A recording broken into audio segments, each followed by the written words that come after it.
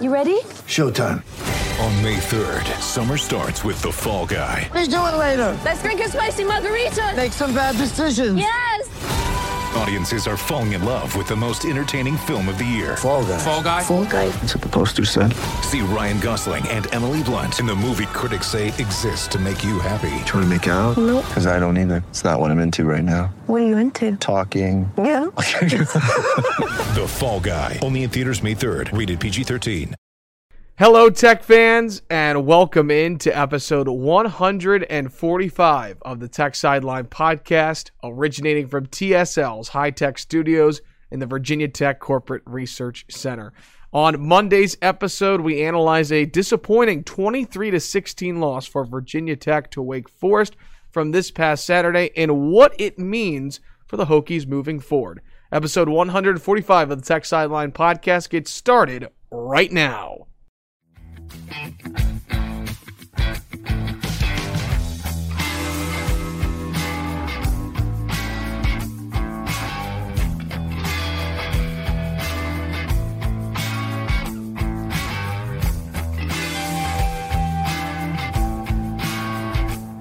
It's great to have you with us for episode 145 of the Tech Sideline podcast. Whether you are watching live or archived on YouTube, listening on Apple Podcast, SoundCloud, Amazon Music, Spotify, Google Podcast, or on Stitcher. We are so glad you could join us as we record on Monday morning, October 26th. We've got our managing editor, Chris Coleman, with us this morning, our founder and general manager, Will Stewart, the best podcast producer in the land. He is Malcolm Stewart, taking your YouTube live questions for the end of the show.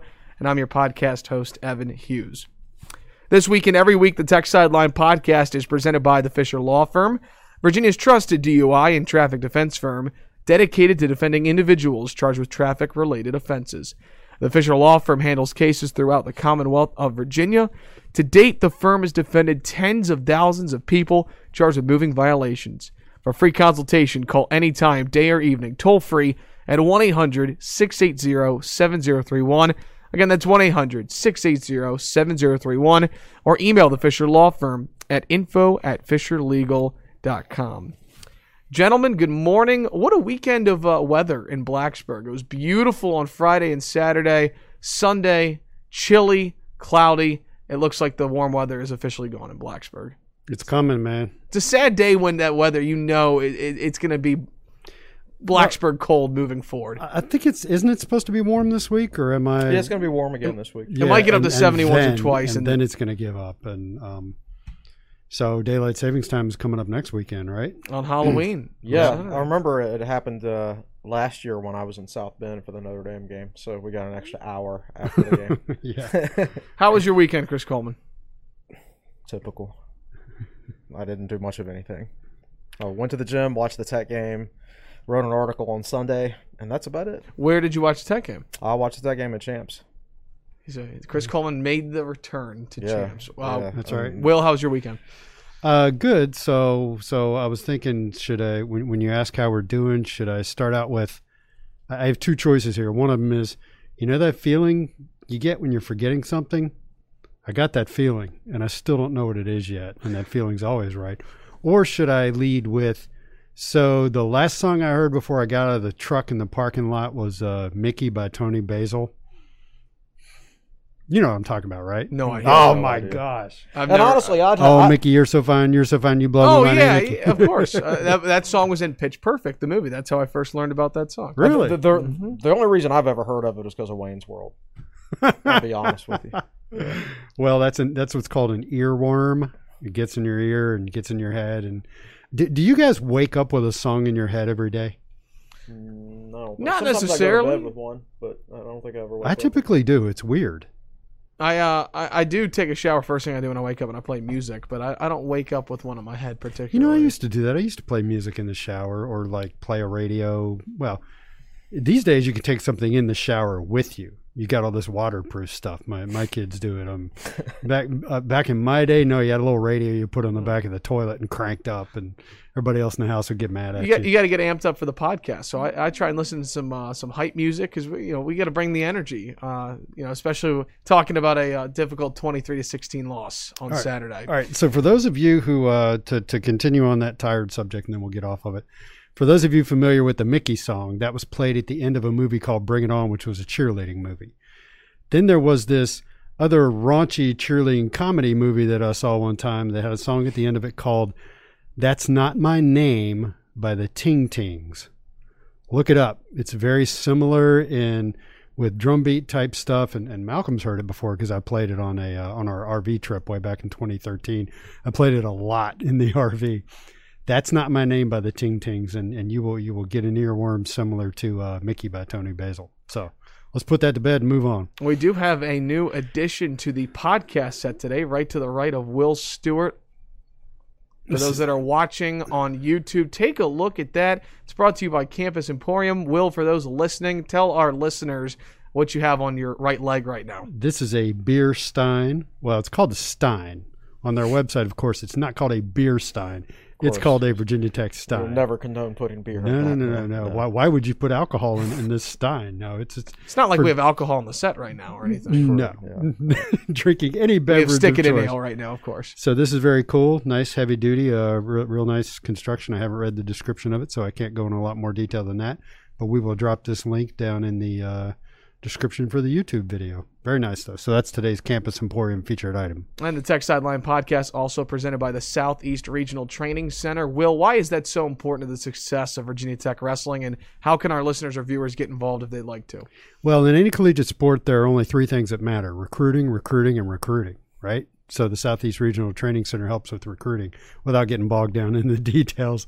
And you can help by visiting southeastrtc.com and donating to the Southeast Regional Training Center. Episode 145 of the Tech Sideline Podcast. Evan Hughes, Chris Coleman, Will Stewart, and Malcolm Stewart. If you have a question for Will or Chris, go ahead and drop it now if you're watching on YouTube Live, and we will get to it at the end of the show.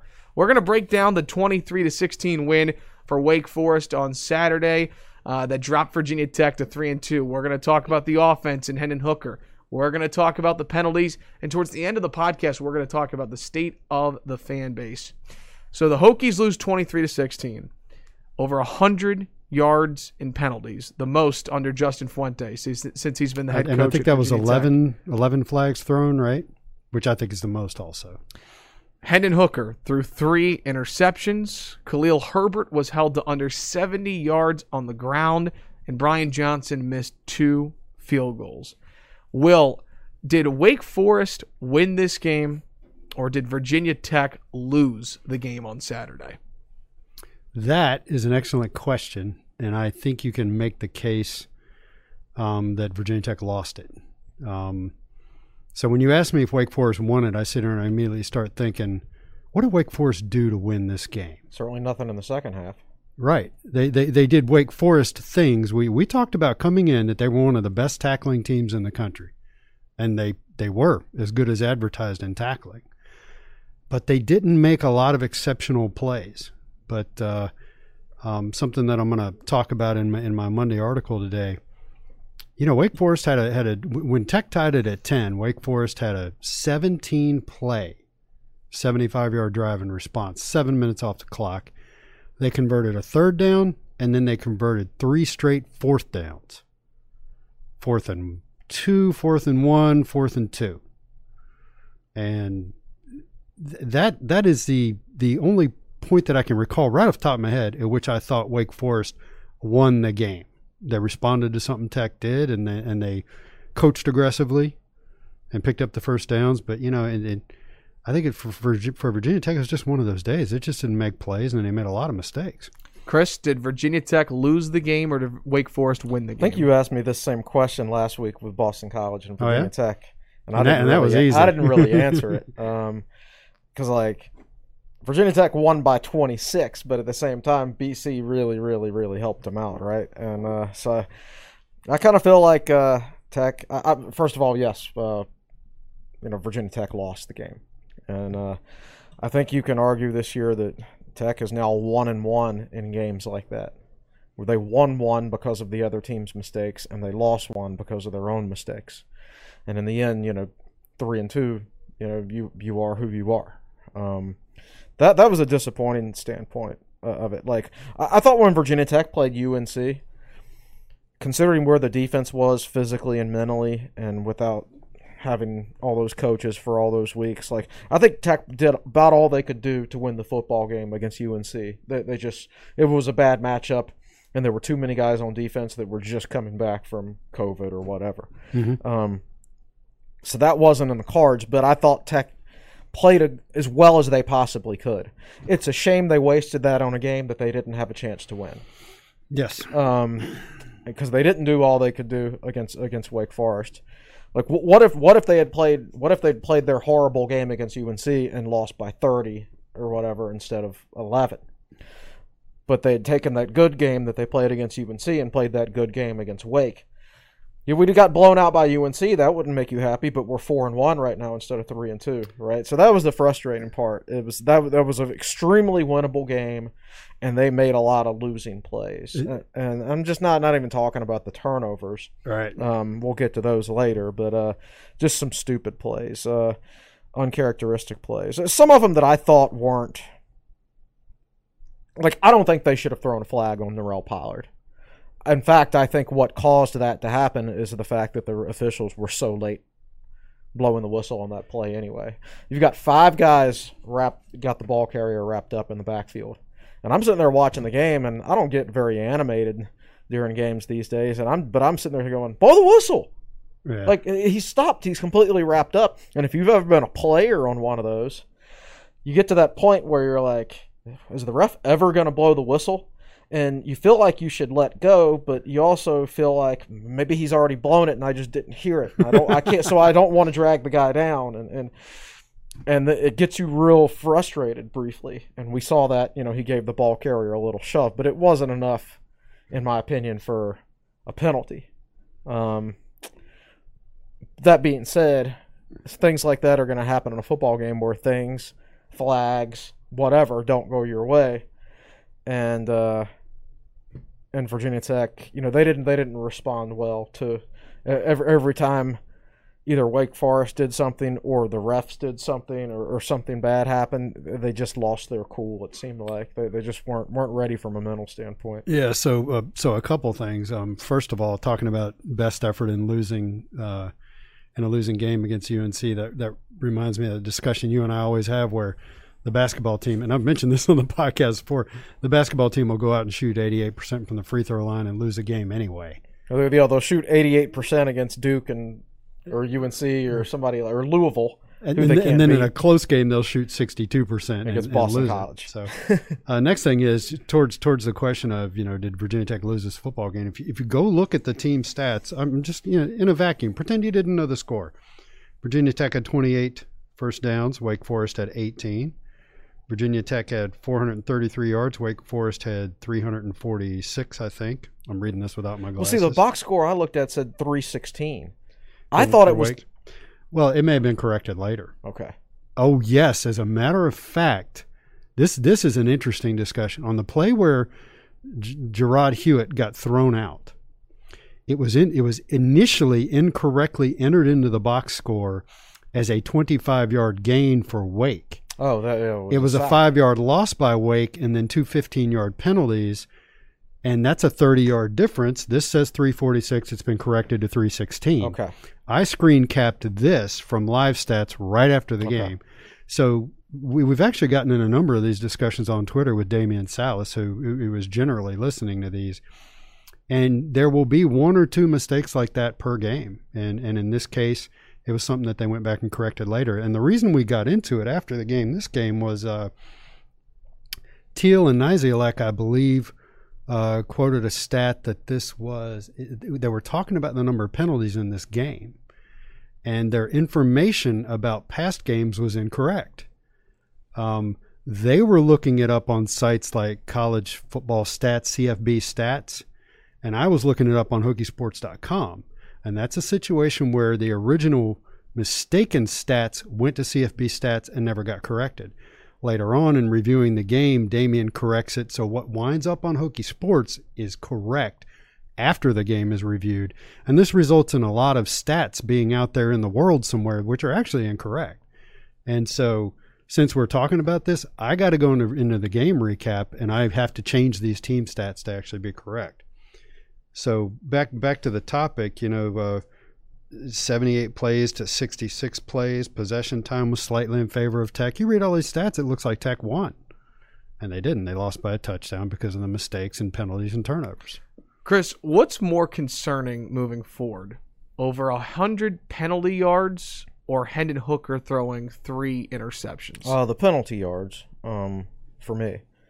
Hendon Hooker, we'll get into this more later, but his 2 lowest grading games of his career have come against Wake Forest. I think there's just something about Wake Forest. They know how to play him or something like that. Do you think it's a Winston-Salem being close to Greensboro thing? No, because he plays great against UNC, and UNC's Chapel Hill right there. So I don't think it has anything to do with that.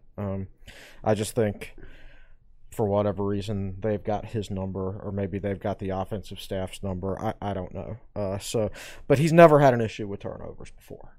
Not like this. As far as interceptions go. I mean, the 2 interceptions he threw last year were right at the end of games when Tech's trying to drive 90 yards, or one of them was like that. And one of these was at the very end of the game. Yeah, and the other one was tipped. So to me, the penalties are more concerning. It was a rough game by Hooker for sure, but just looking at the fact that his 2 worst games from a PFF grading standpoint of his career have been against Wake Forest, that I think there's something to that.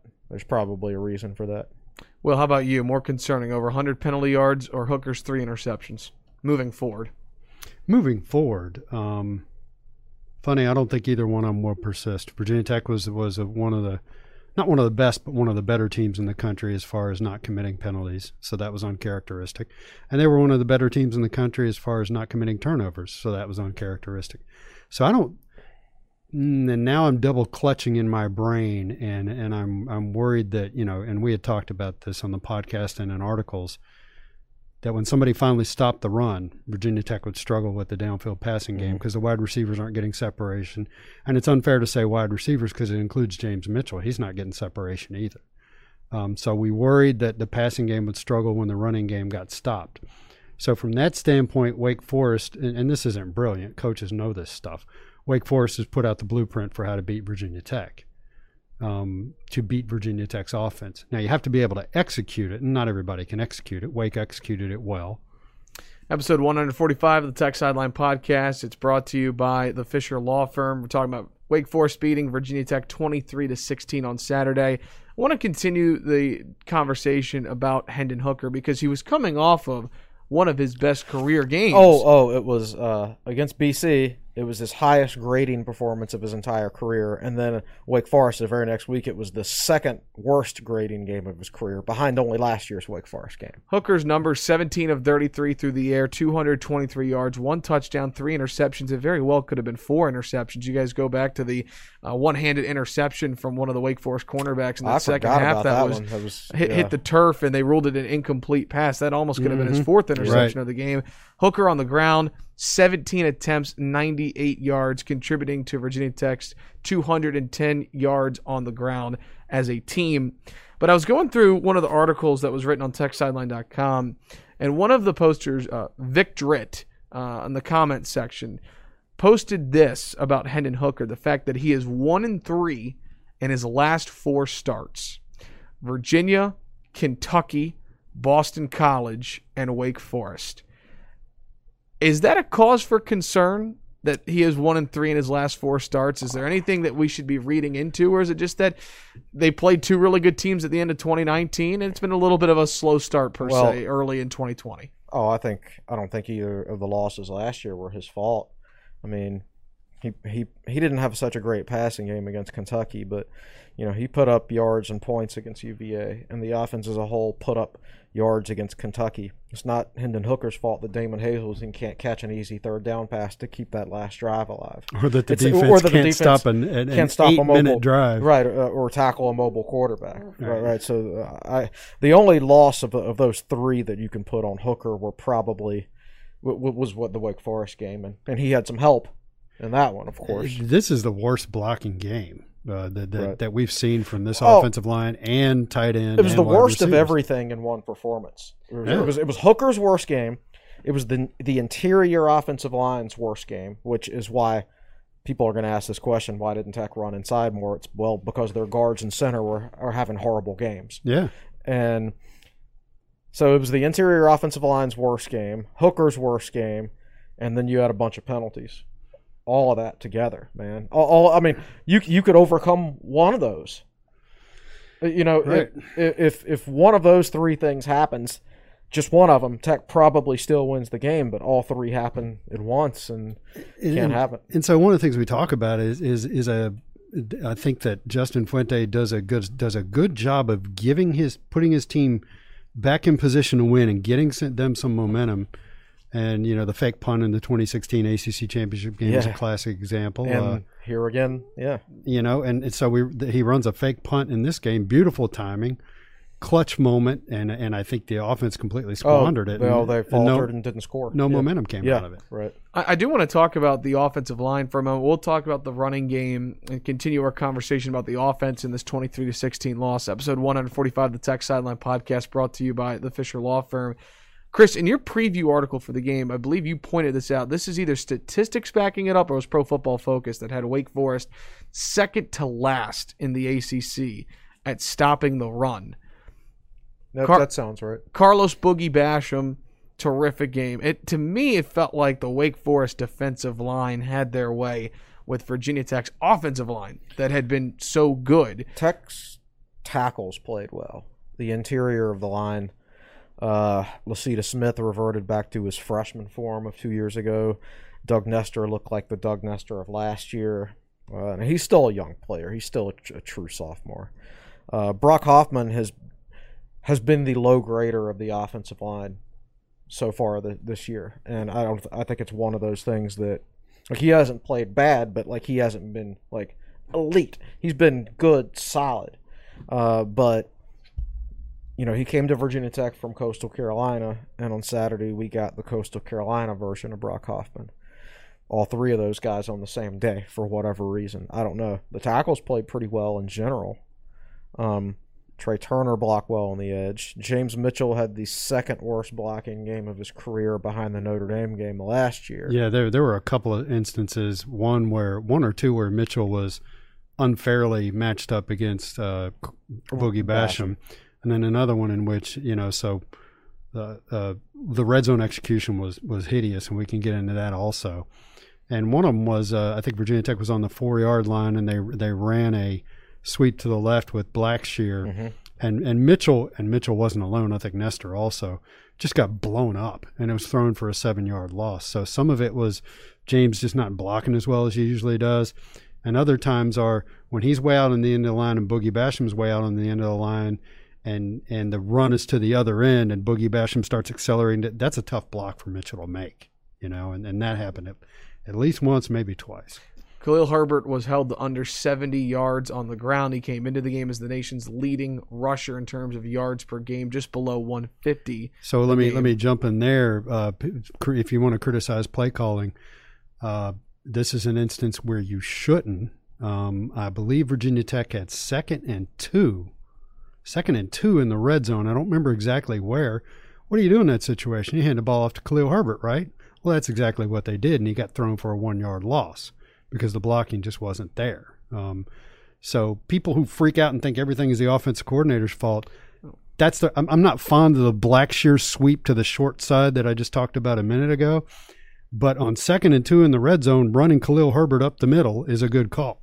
I was going to bring up the fact or ask the question more so the fact that he was held below 70 yards. Is that a credit to Wake Forest defense? Is that a result of Virginia Tech's offensive line? Was it just an off game for Khalil Herbert? My question is, why did Virginia Tech, it seemed like at times, struggle to run the football on Saturday in your perspective? It's some of both. Tech, as I just entailed, the interior of Tech's line just wasn't good for the first time this year. In fact, it's the first time they've been anything less than really, really good. And when I say they weren't good, I'm comparing them to their own standards. They had set a high bar. They were still better than most past Virginia Tech offensive lines, right? but they weren't good by their own standards. Secondly, and Fuente touched on this last Monday on Tech Talk Live. He said something like, how do you phrase it? He said, a coach will never tell you if he thinks another coaching staff can't coach. But he said, let me tell you this about Wake Forest staff. And he was talking about defense. He said, they have an answer for everything they throw at you from an X's and O's standpoint. He's like, they know their scheme and their players so well that everything you do, they know exactly how to counter it. So I think there was some of that. Like, and when you get that, like when it's going to come down to players versus players, then your players have to out-execute their players. Right. Like if Wake Forest defensive staff is that good. And honestly, during the entire Dave Clawson era, I don't think I've ever watched a Wake Forest game where I thought, oh man, Wake really got out-coached today. Right? I'd agree with that. Yeah, I mean, that's just a really good staff. So when you play Wake Forest, your players have to beat their players. So one of the plays we've been waiting for all years is the pop pass to Blackshear down the middle. And Cornelison finally, I don't remember exactly what point in the game it happened, but he pulls it out of his bag of tricks. And darned if I don't even know which Wake Forest player it was or what position he played. He was all over Blackshear. Right. Hendon executed it perfectly, threw a perfect ball, hit him in stride, and they just tackled him. It gained 19 yards, so it was a good play. But if Wake had been a half step slow, it would have been a touchdown. Yeah. But they weren't a step slow because they were so well prepared. Here's a quick tangent. Wake Forest has gone to 4 consecutive bowl games under Dave Clawson. Will, do you think Wake Forest is a team that doesn't get enough respect from other ACC fans around the league? I am really glad you asked me that question, and I'll answer it this way. Look at what happened in the rankings after Virginia Tech lost this game. They went from being number 19 or 20 in the AP to not even getting votes. While over in the coaches poll, they're still getting a lot of votes. And when you see this happen, what it tells you is coaches respect what Dave Clawson is doing at Wake Forest, but they also respect what Justin Fuente is doing here at Virginia Tech. And so when they see that result, they don't punish Virginia Tech too much. Now, the AP sports writers, on the other hand, give it the old eye roll. How can you lose it to Wake Forest when you got the leading rusher in the country? Boom, and nobody even votes for Tech. But I feel like even fans, Chris, when they see Wake Forest, they think, "Oh, it's Wake Forest." Yeah. I don't think Wake Forest gets the respect in terms of Dave Clawson and the job he's done in being a really good offense, as we detailed on Thursday. Yeah, he's a really, really good coach. I think the details of recruiting rankings these days, like too many players get ranked. Once you get past number, I don't know, but there's no reason to rank the number 750 player in the country and then the number 1250 player in the country. There's not that much then the difference. number 2000 player in the country. Right. Because there's no way you can conceivably tell any difference between those players. They do it just for entertainment and to sell subscriptions, right? But fans buy into it. But in reality, once you get past a certain point, there's no difference between a lot of these players. And it all comes down to system fit, whether that player hits the weight room hard and is dedicated, player development, all of that stuff. So, like Virginia Tech, they're slightly more talented than Wake Forest, but it's not like 2009 or whatever where they could just run them off the field. Well, you go back to 2006 when Wake won the ACC. Tech pounded them. Oh, they pounded them, right, and was clearly the more talented team. Right now, and that's the case for everybody. I've made the mistake of saying, "Oh, there's no parity in college football anymore," and that's true when it comes to the national championship. There's only 5 or 6 teams that actually can compete for that. But there's a lot of parity everywhere else. Like if you watched I watched the highlights of the Indiana Penn State game, and I'm not saying Penn State doesn't have more talent overall than Indiana, because they do, but it's not like it used to be. Like when I watch that Indiana running back go through the line and just run over that Penn State safety for a touchdown, that's talent on talent. When I watch that Indiana receiver beat that probably 4-star Penn State cornerback in the air in the corner of the end zone for a ball, that's not an X's and O play. That's a talent play. Yeah. The talent is spread out more now throughout college football than it used to be. The elite talent is all gathered at the top together. They're stockpiling. But the rest of it, once you get past the top 250 or 300 or so, guys, there's just not a whole lot of difference. Like that was Wake Forest's highest ranked win, by the way, since the 90s against Virginia Tech, who was ranked 19th in the AP poll. I want to say one thing. The bottom line on ESPN, they like to point out the fact that was like Tech's 6th loss under Justin Fuente as a ranked team. I mean, like every time two unranked teams. Oh, 2 unranked teams. Yes. Oh, okay. So that's his 6th loss as a ranked team, 2 unranked teams. Okay. We're breaking down. Never mind. That was I was going to say something. You're going to go off. Yeah. Breaking down the 23-16 win for Wake Glad Forest on Saturday, episode 145 of the Tech Sideline podcast, brought to you by the Fisher Law Firm. Last thing on the offense before we transition to the defense, because there were bright spots, there were positives, and we're going to talk about the defense in just a moment. You know, Virginia Tech did run for over 200 yards as a team. 210, I think. 210, the exact number. Hendon Hooker, the leading rusher, with 98 yards. Khalil Herbert, 64 yards. Raheem Blackshear, 11 carries for 34 yards. And Oscar Bradburn shows up in the box score, by the way, for 14 yards rushing. If Khalil Herbert is not able to run for, let's say, over 100 yards per game, just how different does Virginia Tech's offense look when they have to rely on the passing game more? The traditional passing game, not the smoke and mirrors passing game that is built off a successful misdirection and stuff misdirection, like that. Yeah. Well, they still can't execute the traditional passing game for a variety of reasons. Their receivers aren't great, to be honest with you. And Hooker, that's just not the type of quarterback he is. Now, in defense of Hooker, we all knew this at the end of last year. Like if you didn't realize it by the last drive of the UVA game, then you should have realized it after that. When he just couldn't stand in a pocket and behind and complete balls downfield. And I'm not talking just about Hooker; it was the whole operation. The offensive line was too young. There weren't enough good receivers, and then he was a young quarterback who didn't have that background. So that was a spot. That was the number one point of improvement for the spring. What spring? Right. So that was the idea for the spring. Okay, here's what we need to do to take a step forward as an offense. Here's what Hendon Hooker has to do to take a step forward as a quarterback. Get better in the traditional passing game. Well, there was no spring, and then they come back in August and start practicing, and there's no Trey Turner because, from what we understand, a good chunk, maybe even most of August practice, he wasn't even practicing because of injury. Plantar fasciitis. Like, he didn't even practice this past week, really, from what we understand. And you saw that manifest itself in the game. There was one play where he got up and he was, plantar fasciitis, I think, is one of those things that I don't want to. I've got it right now.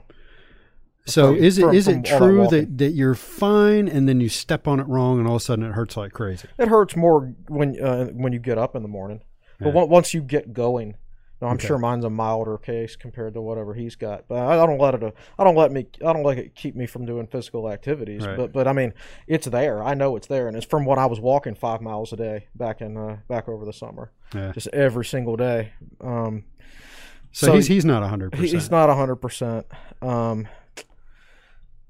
Some of the receivers were out for corona-related issues in August. So when Hooker was there, like, he didn't have his top receiver, Trey Turner, and some of the other receivers were out too.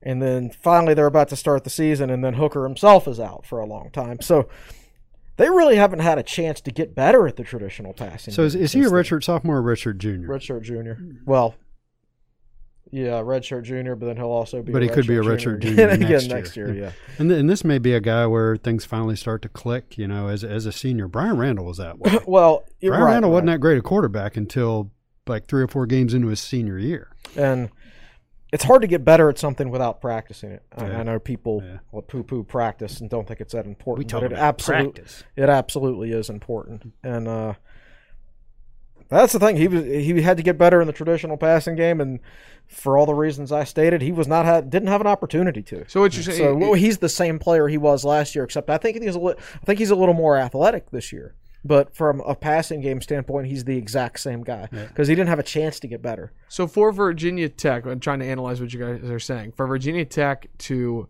hit its full potential this year on offense, does running the football have to translate to success for the rest of the offense to open up? Kind of looks that way, doesn't I it? would agree with that. Yeah. With the caveat that, again, it was also Wake Forest, and his 2 worst games as his Tech starting quarterback have come against Wake Forest from a grading standpoint. So it could be some of that too. But yes, I mean, I think it's important that Tech be able to run the football. We spent nearly a half hour talking about the offense, breaking down Virginia Tech's 23-16 loss to Wake Forest on Saturday, but so much positivity surrounding the defense on Saturday in the loss. Let's transition from the offensive side to the defensive side of the ball. A reminder, if you have a question for Will or Chris, you're watching live on YouTube, be sure to drop a question and Malcolm will read them at the end of the show. Chris Coleman, one word to describe the Virginia Tech defense. They gave up just 23 points. What would it be? Much improved. Better. Well, that was 2 words. You can throw But a hyphen in there. Hyphen Oh, in there, does God. that count as one word? Let it count. Okay, yes, or improved. If you told me before the game that Virginia Tech would hold Wake to 23 points and 316 yards of total offense, I would have said, whoa, that's going to be a nice, impressive victory. We're going to win that one by double digits, maybe even 20 points.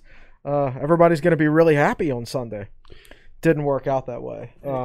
I thought the defense, they didn't get off to a good start, but they got better as the game went on for sure. They didn't really seem to suffer when Gerard Hewitt got. No, they got better. Yeah. They got better because he was the lowest grader of all defensive tackles, and Josh Fuga was the highest grader of all defensive tackles. So the guy who's too small to play in any other system besides the Tech's old system, and then you put in the bigger guy who's a better fit Probably for a this better system, fit. and they got better.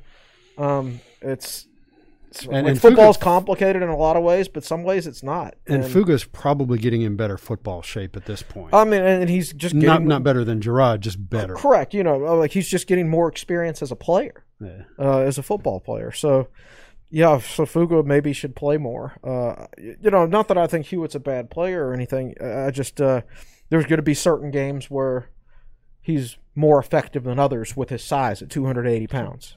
Just by modern standards, that's extremely small for a defensive tackle. So I was on the whole, I was impressed with the defense. I thought Walker would give him a lot of trouble, but they shut him down. It was Beal Smith that broke off the big runs that I was surprised about. But on the whole, that was better. The secondary, I thought, I was really impressive because Hartman's been an efficient quarterback. Wake's wide receivers are good. They had the number 1 grading wide receiver in the Roberson. ACC.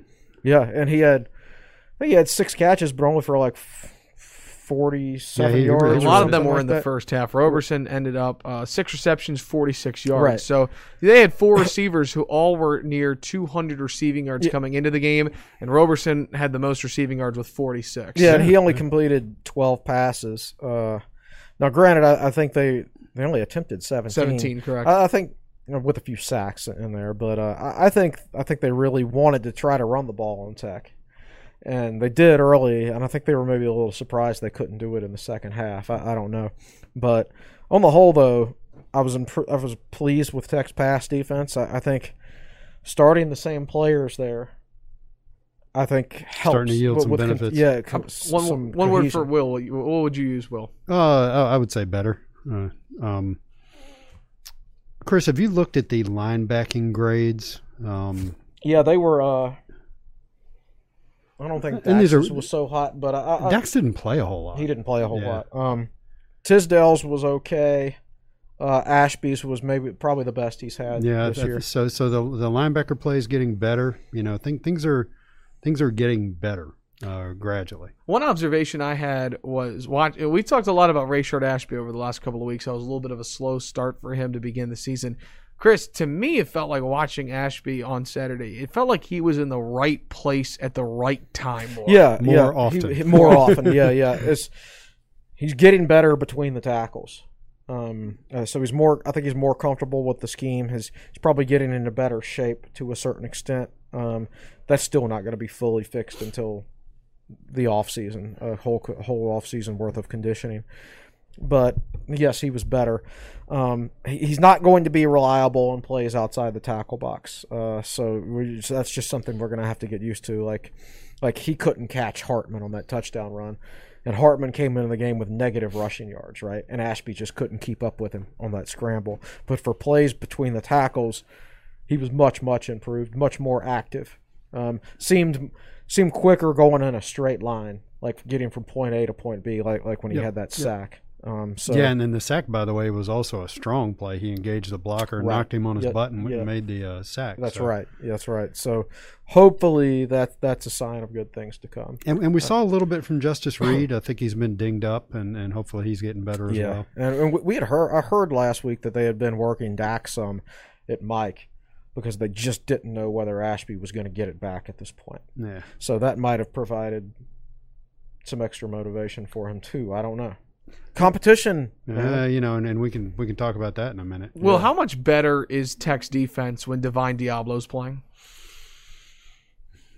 Clearly, a lot better. Now that said, the run up the middle where Wake Forest just bulldozed into the end zone from 6 yards out. Diablo was the first guy there. Yeah, and he hit the ball carrier and just kind of bounced off. He got a very low rating in terms of tackling, but as far as run fits, making the right decisions, he was good, and in coverage, he was good. Yeah. So, him and Devin Taylor have solidified the secondary as far as coverage. Stabilized, And Taylor is at the free safety, and Diablo's at strong safety. At the strong safety. I think. Honestly, at the beginning of the year, when Jenkins was starting and Diablo was starting, that's how it was. It was the other way. No. Oh, you're right. It was Diablo at strong safety. And it wasn't listed that way. But it wasn't listed that way, but that's how it was. So I assume they've kept him on the short side safety. I'm not I don't think this is one of his better games. But clearly, they're a better defense. Right. I thought he had a really good game against Boston College last week. Yeah, he did. Let's talk about Devin Taylor for a moment. Someone who transfers in late from Illinois State, where he was a really good FCS player. He came in as a corner. He's been playing safety.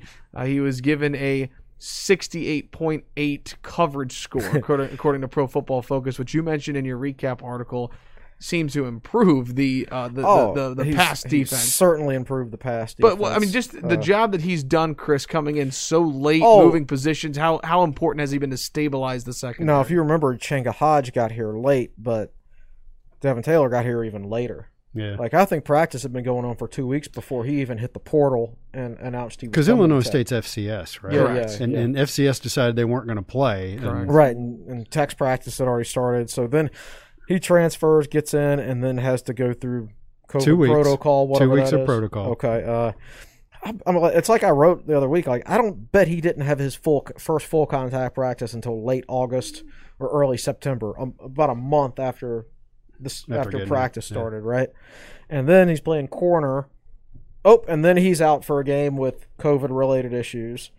And then he comes back for UNC and plays a few snaps. And then the next week it's, boom, let's move him to a completely different position, safety. He's barely even practiced at cornerback, and now we're going to start him at safety.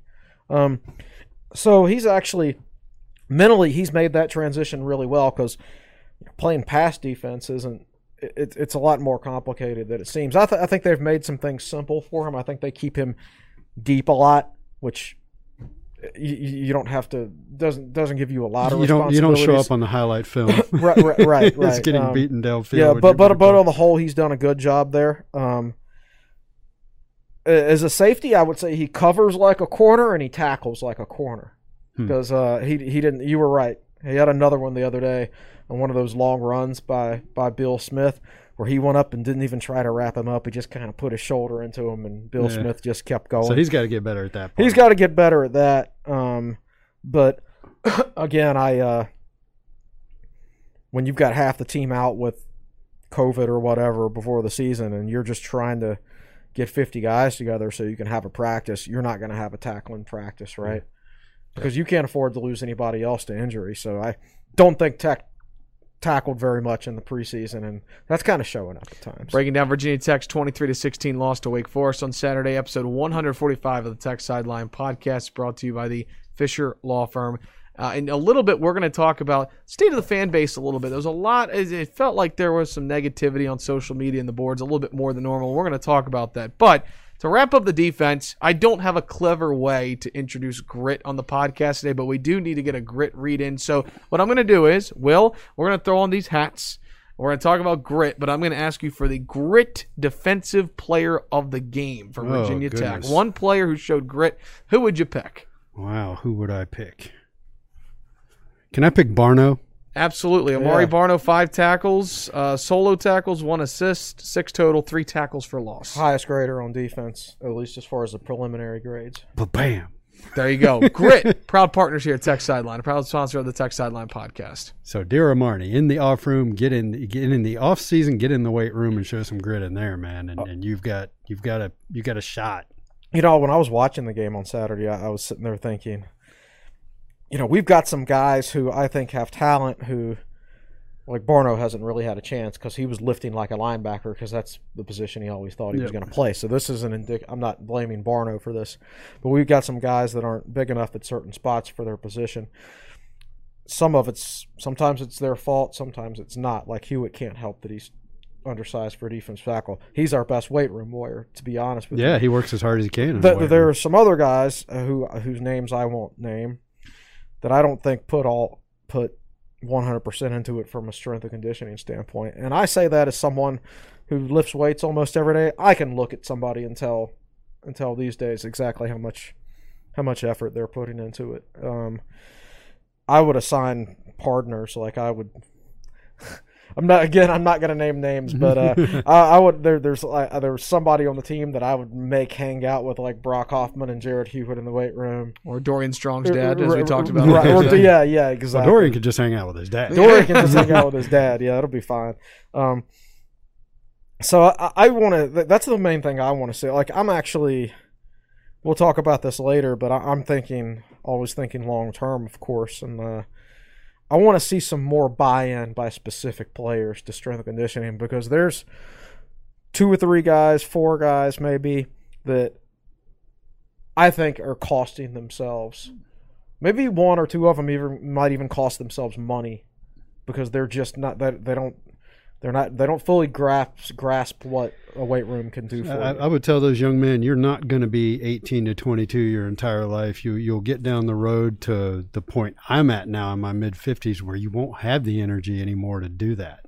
You know, you'll go and you'll do your workout and you'll stay in shape, but you won't have that raw energy and strength. So just enjoy it while you're young, man. Go for it. And someone who we're not going to have enough time to touch on, who definitely had a lot of strength and energy on the weekend, Jamari Connor, 8 solo tackles, led the team, 10 tackles overall, led the team, also had a tackle for loss. Again, bright spot for Virginia Tech defense. It's had a lot of players out the last couple of weeks due to COVID-19 and contact tracing. And so Virginia Tech defensively putting together one of their best games of the season in a loss on Saturday. So what have they allowed? They've allowed 37 points combined the last 2 games after that mess at UNC. That's a really good job. Well, they got a stiff test coming up, though. We'll talk about that on Thursday. It's a different animal. And that's a good tease. On Thursday afternoon, we'll have a Tech Sideline podcast, episode 146, completely analyzing, breaking down, and previewing Virginia Tech and Louisville. All right, we're going to step aside for a break. When we come back, we talk a little bit about the fan base, the reaction to the loss on Saturday at Wake Forest, and then we get into your questions for those that are watching on YouTube. You're listening and watching to episode 145 of the Tech Sideline podcast, brought to you by the Fisher Law Firm. If you have received a DUI or other traffic-related offense, the road ahead can seem uncertain. Here at Fisher Law Firm, we have a team that is with you every step of the way. We have the experience that comes along with having defended more than 30,000 criminal and traffic cases statewide and the expertise to get the job done. Call anytime, day or evening, for your free consultation or a complimentary copy of my book. Don't forget to ask us about our free appeal guarantee. To learn how we can help solve your problem, check us out at FisherLegal.com. This is Jonathan Fisher, class of '98. Let's go Hokies. Welcome back into episode 145 of the Tech Sideline podcast. Whether you are watching live on YouTube, watching archived on YouTube, or listening, it is so great to have you with us as we continue to break down and analyze the 23-16 win for Wake Forest over Virginia Tech on Saturday. Chris Coleman, Will Stewart, Malcolm Stewart, and Evan Hughes back with you. I want to take a couple of minutes here before we get to the questions on YouTube Live. If you're watching, go ahead and drop those now in the comment section, and Malcolm will read them at the end of the show. After any loss, not just for Virginia Tech, for all sports teams, there's always going to be reactions from fans. But it did feel like there was a little bit more added negativity on social media and the message boards following Virginia Tech's loss to Wake Forest. Will, how much of that negativity is warranted from the loss to Wake Forest, and what were your thoughts? So I was surprised by the post-game reaction. People were really mad about losing to Wake. They weren't really mad about losing to North Carolina. And Virginia Tech fans as a group hate North Carolina way more than they hate Wake Forest. Right. So I just got to thinking about this stuff. And first of all, were you paying attention? We picked a one-score game. I don't know what the bookies, when they set their odds, they're trying to get people to bet. They're not telling you what's going to happen in the game. But they had Virginia Tech favored by 11 or 12 points, and Chris and I didn't see that. I think I picked a 41-35 Tech, and I picked a very similar score. And I was probably like 80% going to pick Virginia Tech to win, but it's not something I did just automatically. I had some concerns about this. I did too. The Wake Forest offense, and so, part of me wants to say to people that got really upset, were you paying attention? But it goes just beyond analyzing this matchup, and you get into – so the difference between the UNC game and the Wake Forest game is that Tech played hard, came back from a deficit against UNC, showed a lot of heart, executed really well offensively, so there was a lot to respect there. In this – and it's funny, the defense was terrible against UNC, but the offense was pretty good. Oh, yeah. Fast forward to the Wake game – and the offense was pretty terrible in terms of turnovers and not executing in the red zone. But the defense was pretty good. And so one aspect of this is that fans appear to respond better to a good offensive performance in a loss as opposed to a good defensive performance. And this has been the story of Virginia Tech football forever. The 14-10 loss is a painful loss. The 56-45 loss, at least you were entertained. It wasn't as painful. So there's that part of it, but a lot of the criticism centered around and I do want to address this, and I might go on for as long as 5 minutes. The Virginia Tech coaching staff, quote, not having the team prepared, unquote. I'm sorry, do you watch much college football? I say this every year. I say this isn't a bunch of robots. It's a bunch of college kids. Even the pros struggle to come out with consistent effort. And college football, you never know what you're going to get from week to week. And you see this all over college football. And, I could give you examples. I won't, but you've seen a lot of it. So it's a common occurrence for a team to come out flat and out of sync, and we don't know why it happens. There are people that get paid a lot of money to try to figure out why this happens. And they can't figure it out. And then you see fans and they can't figure it out. And you see fans say things on Twitter like I tried to find the thread earlier in the podcast where a Tech fan says, Fuente never has the team prepared. They always get down early. What? Where were you during the NC State game and it was 17-0 Virginia Tech 8 minutes in? Always, you should be very careful about using words like always and never. Very carefully. Don't just throw them around because you're mad. So there's that. And as far as getting a college football team to play hard every time out, or a college basketball team, by the way, to get them to play to a certain level every time out, almost nobody can do that. What about Clemson? Well, what does Clemson have that most teams don't have? What does Alabama have that most teams don't have? Competition every single day in practice. Every single day. If you mess up, you might lose your job. Now, at schools at the Virginia Tech level, and I'm not criticizing this guy. I'm just holding him out as an example. Is James Mitchell ever going to lose his starting job?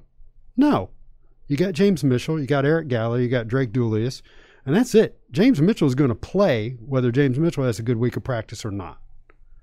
There is nobody behind James Mitchell threatening his job. And there are a lot of examples of that up and down the Virginia Tech starting lineup. You seen any running backs beside Raheem Blackshear and Khalil Herbert? No. Are you going to see any running backs beside those guys? No. So that's part of the special sauce of getting teams to play hard every time out, is that competition every single day in practice that, frankly, most programs just don't have it. And it's just because they don't have rosters stocked with 4- and 5-star guys who are driven to take your job. So this expectation that you can just cart these robots out on the field and they're going to execute at the same level every game, that's just not going to happen. And what you hope, and here's another difference in Virginia Tech football. This got me, I actually went and looked up the box score for the 1999 West Virginia game. Evan, can you do me a favor and find out what West Virginia's record was going into that game? It was not good. It was like 3-5? 3-5 or something that like was that. Not a good football team. Yeah. And yet one of the best teams in college football, Virginia Tech, struggled with West Virginia that night. It happens, but the difference was when it came crunch time, you had a guy with the raw talent of Michael Vick and the talent of Shane Graham to make a difference. 2 NFL players. They were 3-5 going into that 2 game. NFL All-Pros. Yeah, and that was not a good team. And it's funny, if you look at that box score, it's not like Tech turned it over a lot. They outgained West Virginia. They didn't turn it over a lot. It was just a weird night where a lot of things went against Virginia Tech, but they had the sheer talent to overcome it. And that's just not really true of Virginia Tech football right now. If you turn it over a lot and things aren't going your way, you're much more likely to lose. And one last point I want to make is that, and we talked about this on the podcast, Fuentes got a knack for keeping his team close. Not every time, but in general, he's got a knack for keeping his team close when things aren't going well. He does something to keep it close. And when you can lose the turnover battle 3-0 to a team that Wake Forest didn't make any mistakes that I can think of. They didn't turn it over. They blew a coverage against James Mitchell, and that resulted in a touchdown. But otherwise, they played a really solid game. When you can turn it over, the turnover margin is 3-0, and you still keep it within one score. That's pretty good. So there's a recency bias. You see the way Virginia Tech played against Boston College, you think the rest of the season is going to go that way.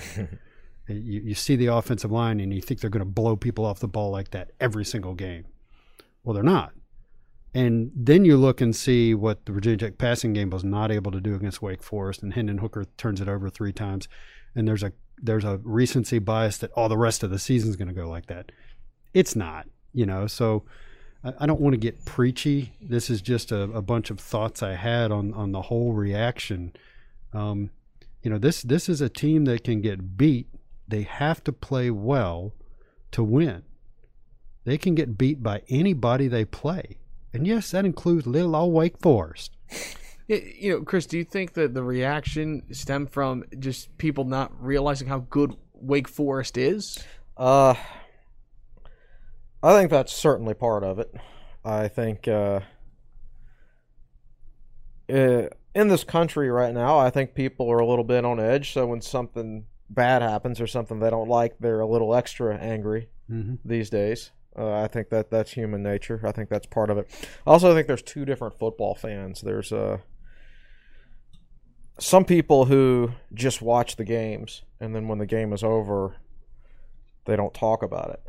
And then there's other fans that are on their phones on the internet the entire game, and then they're on the internet afterwards to talk about the game. And I'm not saying one is better than the other, but if you go hang out with a bunch of angry people after a game, then it's going to make you angry. So like everybody on Twitter, after a loss, you go on Twitter, you're going to read stuff, and it's just going to make you mad. Magnifies. Right? Like, or get on the boards, even our boards, and it kind of feeds on itself, the negativity. I had a good day on Saturday because, I watched the game, then I went to the grocery store, and then I made dinner, and, I went through the boards a little bit. I could see that people were angry, but I really just did my thing and didn't pay attention to what Tech fans were saying on Saturday, and I was in a much better mood for it. I went to Champs for the game, and I was at a table by myself, a table for 10 upstairs, and most of the rest of the other tables were full, but the weird thing is, like, everybody was in Tech gear. They were there because of the game. It was something to do, but none of them was watching the game. It was just so strange. Like, a lot of one of the tables was like right under one of the TVs, and they couldn't see the game. There was one table of these two dudes and these two girls, and one of the guys was really into the game. The other guy was just busy talking to the girls. And there was a there was a family there that were all decked out in Tech gear, but none of them were watching the game. It was just like people were there because the game was going on. It was an excuse to get out of the house, but they didn't care. That's weird. They didn't care. And then I wanted a change of scenery for the second half, so I went downstairs. Maybe I had better luck down there. Maybe Tech can come back and win the game. And there weren't as many people down there, and the ones who were there were not paying any attention to the game. I just don't think as many people care this year. And honestly, notice he said this year. This year. I think this year is about making enough money to keep your athletic department afloat. Look, every team has a different story. Every team has a certain number of players who probably went the entire offseason thinking there's not going to be a season. And then all of a sudden, they're caught off guard at the end, right before practice starts, saying, "Oh, we're actually going to have a season? Oh, crap, I'm 10 pounds overweight." Oopsie. And now, you have some guys who took this offseason seriously and some didn't, and this is the same for every team. I have a hard time getting serious about this season, and it's not Virginia Tech thing. I love baseball. I normally watch about 150 Atlanta Braves games this year, or each year. I think I watched 5 or 6 this year. I just couldn't get into it because the season was shortened. I didn't know what to expect. I think the entire talk over the spring and summer of is there going to be a season, is there not going to be a season, and all the arguments about that around all sports, I think it just made me mentally fatigued. So when the seasons actually did start, I just didn't care. I haven't watched a single NFL game. I really haven't watched any college football except for Virginia Tech. Mm-hmm. So I just think a lot of people, like unless Tech just completely stinks this year, I don't think the season matters. The other thing it's about is just playing the games to just keep fans engaged. Right. Otherwise, you'll lose a lot of them. Yeah, and to keep it as normal as possible. But even that, when you actually turn on a game and you see nobody there, it doesn't make you feel normal. So one of the things I'm experiencing is I realize I've gotten used to watching quiet football. And you see clips from seasons past, and you're like, wow, I forgot it was like that. Those fans are going crazy. There's all kinds of noise in that stadium, and that's sad, and I'm looking forward to the day that's over. I'm looking forward to hearing Malcolm Stewart's voice on episode 145 of the Tech Sideline Podcast. Good discussion. Let's turn it over to those that have questions on YouTube, and then I've got a couple of questions that were submitted before the show on Twitter. Malcolm, how are you doing? Pretty good. We'll start with Wes Smallwood. Has anyone ever received a good explanation of the kick-catch interference call? I only saw the replay that they played on TV. The ball did hit the ground, right, and bounce up. Right? I don't know. I watched it a couple of times last night, and it may have actually just kind of bounced off the tee. Okay, if it didn't hit the ground, then I think it's a simple call. But if it hit the ground, it's anybody's game. But right. I'm pretty sure that I think if it never hit the ground, then I think it becomes like a regular return. I think ultimately what the refs decided was the ball didn't hit the ground. Now the Wake Forest guy, I did not see a fair catch signal. Right. I don't think it had anything to do with that. But you have to allow him to catch it. Correct. And Fuente didn't freak out about it. Like, he wasn't going crazy on the sideline or yelling. Now, he yelled about something earlier in the game. I mean, he lost it early in the game. When they went to call an illegal substitution penalty on Wake Forest and they threw the flag, but they realized, oops, we shouldn't have done that. We should have let the play out and then throw the flag. And Trey Turner was supposedly wide open. Tech had a. Oh, I saw him. He was going across the field open, and we had one dialed up that, assuming we'd thrown the ball accurately to him, it would have been a big play. Fuente lost it over that, and I don't blame him. Bad officiating. Right. It was and it wasn't one of those things where, I thought I saw a hold, so I'm going to throw a flag, and it wasn't a hold. It was just one of those things. It's like illegal substitution.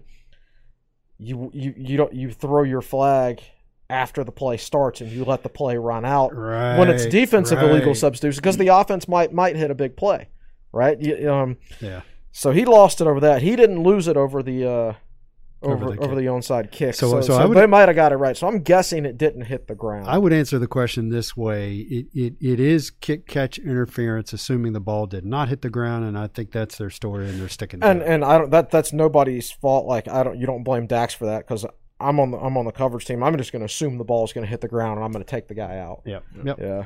Good question. Thanks for the explanation, gentlemen. All right, from Joseph Warren. Many are blaming this loss solely on the coaching staff, especially Fuente. Do you agree, or is this loss more on our players' inability to execute properly? Okay, I'm going to jump in here, and I'll try to keep it down. We as fans watch Virginia Tech football year after year after year, and we want Virginia Tech to win. And the players come and go. And I think the fans don't understand the typical player's perspective. There's a lot more going on in a player's mind than winning the game for the team. And this isn't a criticism. I'm just pointing out, guys got a lot going on. And could you repeat the question, Malcolm? A lot of fans have been blaming the coaching staff. Blaming the loss solely on the coaching staff, especially Fuente. So that question isn't really related to what I'm saying. I think it goes back to what I was talking about earlier. There is no secret sauce to getting the team playing at their top efficiency. Those that are criticizing the play calling, there was another play we haven't even talked about yet where Hendon Hooker had nothing but green grass in front of him, and Christian Darrisaw, of all people, didn't make the block that would have sprung him for a touchdown. There's nothing a coaching staff can do about that. When you call the fake punt at the perfect time and later on your team does nothing with that, when you call the pop pass to Blackshear, which you've been holding for the 5th game, and man, when we finally call it, it's going to go for a touchdown, and it doesn't. And Tech executed it pretty perfectly. They did. They did. Wake Forest executed it a smidge better. So I just that's just fans who are just waiting, that they don't like the coaching staff. They'd like a new coaching staff, and they come out of the woodwork after a loss, justified or not. That's my take. The blame can be shared by everybody. I do think it's harder to overcome bad games these days because you don't have as much talent. The talent's more spread out. I remember reading Frank Beamer's book, Turn Up the Wick, and he's talking about the 1999 Rutgers game. And he could just tell at the team hotel that they weren't mentally dialed in. And I remember his quote in the book was, he gets them on the bus to go to the stadium, and he says, "You guys better get it right between here and the stadium because you don't have it right now." And Tech played a horrible game that night against Rutgers. I mean, they still won by like 40 because Rutgers was the worst team in the country and Tech was the second best. I mean, they completely steamrolled them with talent, but Tech played an awful game. Really? Oh, yeah. I mean, they gave up like 28 points. That defense gave up yards to Rutgers and just didn't play well. Evan, can you look that score up? Because I remember Michael Vick having 4 touchdown passes in like the first 15 or 20 minutes. Well, yes. I mean, Michael Vick versus Rutgers, that's going to happen. But defensively, we didn't play well. Interesting. Bad game. Okay. And there's been so many other games. I mean, all those years where Tech won 10 games, it's not like they played a great game each one of those wins or whatever. They could overcome it with because they had better players than everybody else, right? But like I don't know, like the 2008 season when Tech won 10 games and they had to rely. They had to good call.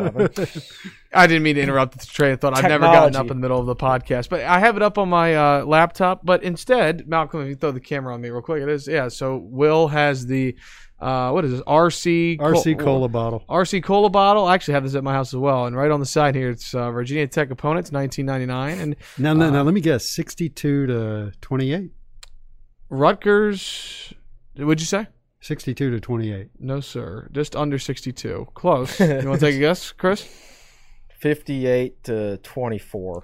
58-20 final score. Tech beat Rutgers. It was the 5th game of the year. Hokies were coming off a 31-7 win over UVA the week prior. My whole point there was like Frank Beamer was mad because they didn't play well that game. Rutgers was just so bad, and Tech had better players than everybody that it didn't matter. Like now, these days, if you have a bad game, the talent is so spread out, you're going to be able to tell. Right? Yeah. We played plenty of bad games under Frank Beamer. We just had way better players than everybody else, and it didn't, you didn't notice it as much. So that's just the nature of the beast with the talent being spread out around college football. Like not even like as well as we perceive Penn State to be recruiting, they aren't quite recruiting at the Clemson, Alabama level. Yeah. Because when you watch their highlights of that Indiana game, I mean those plays I mentioned earlier, like Indiana put some guys on the field that were as good as Penn State's players. I know. And so it goes back to my whole point. Then once you get past a certain level in the recruiting rankings, you shouldn't even do rankings at all because it just. I think it gives people an inaccurate view of reality, and I just think the talent is more spread out these days than it was in the past, and. You're talking about college kids, and they're not going to be mentally dialed in each and every week, so there's going to be more inconsistency for everybody, in my opinion. Great answer. Let's do one more on YouTube Live, Malcolm, whatever you'd like, and I've got a couple on Twitter. So we've got a really short one for Chris. Where's your shirt from? I don't think I can say. For sponsorship reasons. but you can email me chris@techsideline.com and I will tell you. Let me jump over to Twitter real quick. We've got a couple of great questions. I want to start with Hunter Elliott. He says Hokies running game got exposed by Wake's very athletic D-line. When will Tech adjust away from always zone blocking to an attacking man-on-man north-south running, especially in short yardage situations? Never. We always run to the sidelines first. Well, when they tried to run it inside, I mean, remember they ran it inside on the 3rd and 1 early in the game and got stopped. They ran it inside on 2nd and 1 in the red zone. Got stopped. If they had adjusted to that in this game, it would not have worked because the interior of the offensive line just had their worst games of the season. So I think if they didn't adjust to it, that might have been one of the reasons. It's like, man, those guys on the inside are playing horrible this week. I can't, with confidence, call this particular play because those guys are playing so bad.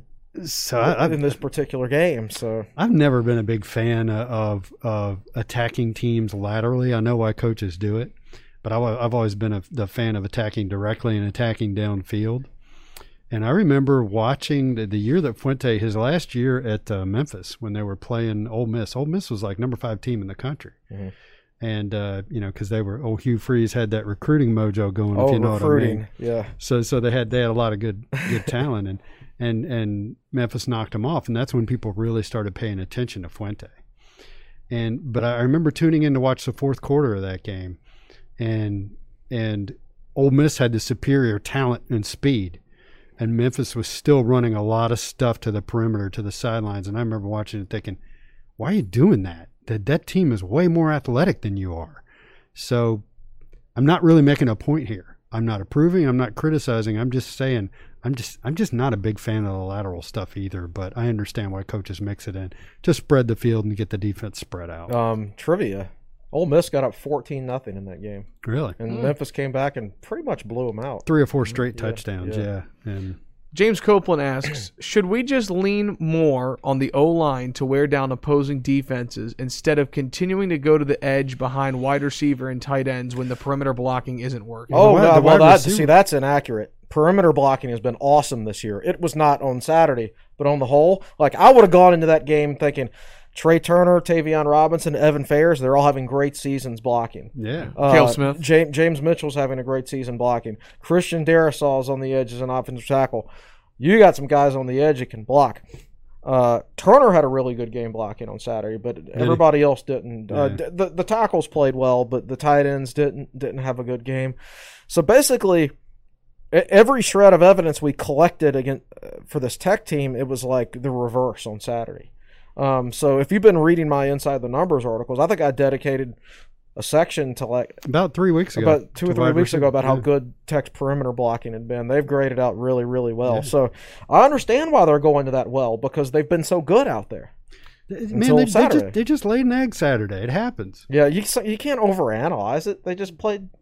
You can analyze it, but don't overanalyze. Well, let's do one more, because this got 8 likes, and this was the most liked reply to my tweet. It's actually from Diablo fan account. He wants to know, why do we struggle to execute a traditional drop back passing game? Yeah. Well, first of all, Chris has been watching the grades all year, and the offensive line blocking, while stellar in the run game, is just okay in the pass game. Well, it was better. They actually graded out pretty. It was bad against BC. Yeah. It was good against Wake, actually, which I think that means whoever's grading that blames those sacks on Hooker for holding the ball too long. I know one sack. At least definitely one, he held the ball too long. Yeah, so they actually did a pretty good job against Wake. Some of it is like Hooker's background as a quarterback. He's just not that type of quarterback. He can become one for us to a certain extent, but you have to be able to practice, and they didn't have spring, and then he was out for part of the preseason. His receivers were out for part of preseason, so he hadn't been able to actually practice what he needs to get better at, right? And then to top that off, they don't have much receiver depth, and the receivers just are, as we've said over and over, they're not getting separation. They're not getting separation. Trey Turner's the same player he was as a freshman, maybe not as good, quite frankly. Well, as we've talked about, also he's a better blocker. He's not 100%. He's a better blocker, right. But he hadn't been 100% since his freshman year. Yeah. Now he was the one guy I can think of who was actually wide open a few times. He was right. But generally speaking, yeah. So the quarterback's not naturally gifted at it, and then it's not like they're running dynamic receivers out there. Like Caleb Smith, generally speaking, he's been a good blocker, but he's not a very quick guy. So him coming in and out of breaks and things like that, it's just it's not a great option. But there's not any good options there. Payut was supposed to be a good option, and he broke his leg or foot or whatever. Yeah. Elijah Bowick was a upper level 3-star, lower level 4-star recruit who spent his entire career hurt. I think he finally dressed out for a game for the first time last week. Darrell Simmons was lower level 4-star, upper level 3-star. He's been out, and I think he dressed for the first time this past week. I think he dressed for the Wake Forest game, but he hasn't been practicing in 6 weeks. So there's just it's a number of things to answer your question. You're throwing Changa Hodge in there. Changa Hodge didn't get here until mid-August. Didn't have the spring to learn the offense. Practice gets interrupted. Who knows if he was out with COVID-related issues? And I think he played 15 snaps against Wake. So it's a whole lot of things. Yeah. It's a whole lot of things. And there is no quick fix here. There is not. It's not a quick fix at all. It's something that can be improved with practicing for an extended period of time without having to worry about game planning for an upcoming opponent. Right. Which is the spring or the first 2 to 3 weeks of August practice.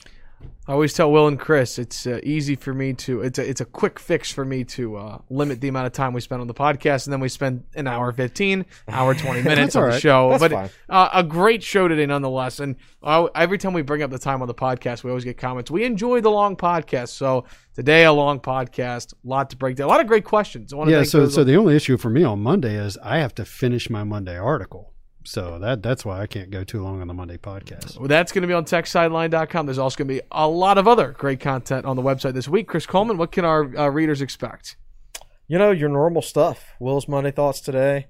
We'll have a Brandon Patterson review. I'll do an Inside the Numbers, which, whenever Tech loses, I try to make a point of of pointing out the most positive things instead of just harping on the most negative. So that'll probably be defense this time around. Yeah, we'll probably hit on some of the defensive line guys. Probably Fuga. I'm gonna point out some things offensively, of course, that were bad, but I'm not gonna just completely unload on them.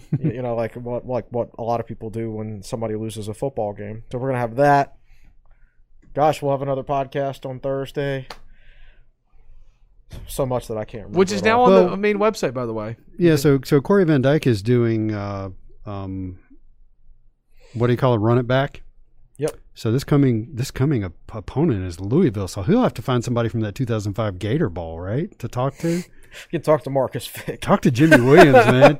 He could talk to Marcus Vick. About if wouldn't it be great if he could talk to Justin Hamilton? He was knocking the snot out of people in that game. Him and Daryl Tapbo. Is that the last time Virginia Tech? I haven't done my Louisville prep. Is that the last time Virginia Tech played Louisville? I'm pretty sure. And this is the first time in the ACC. Louisville joined in 2014, so this is the first time the Hokies have played the Cardinal. And we're not going to play them at home until at least 2026. And they weren't even scheduled to play them. It was added in later, right?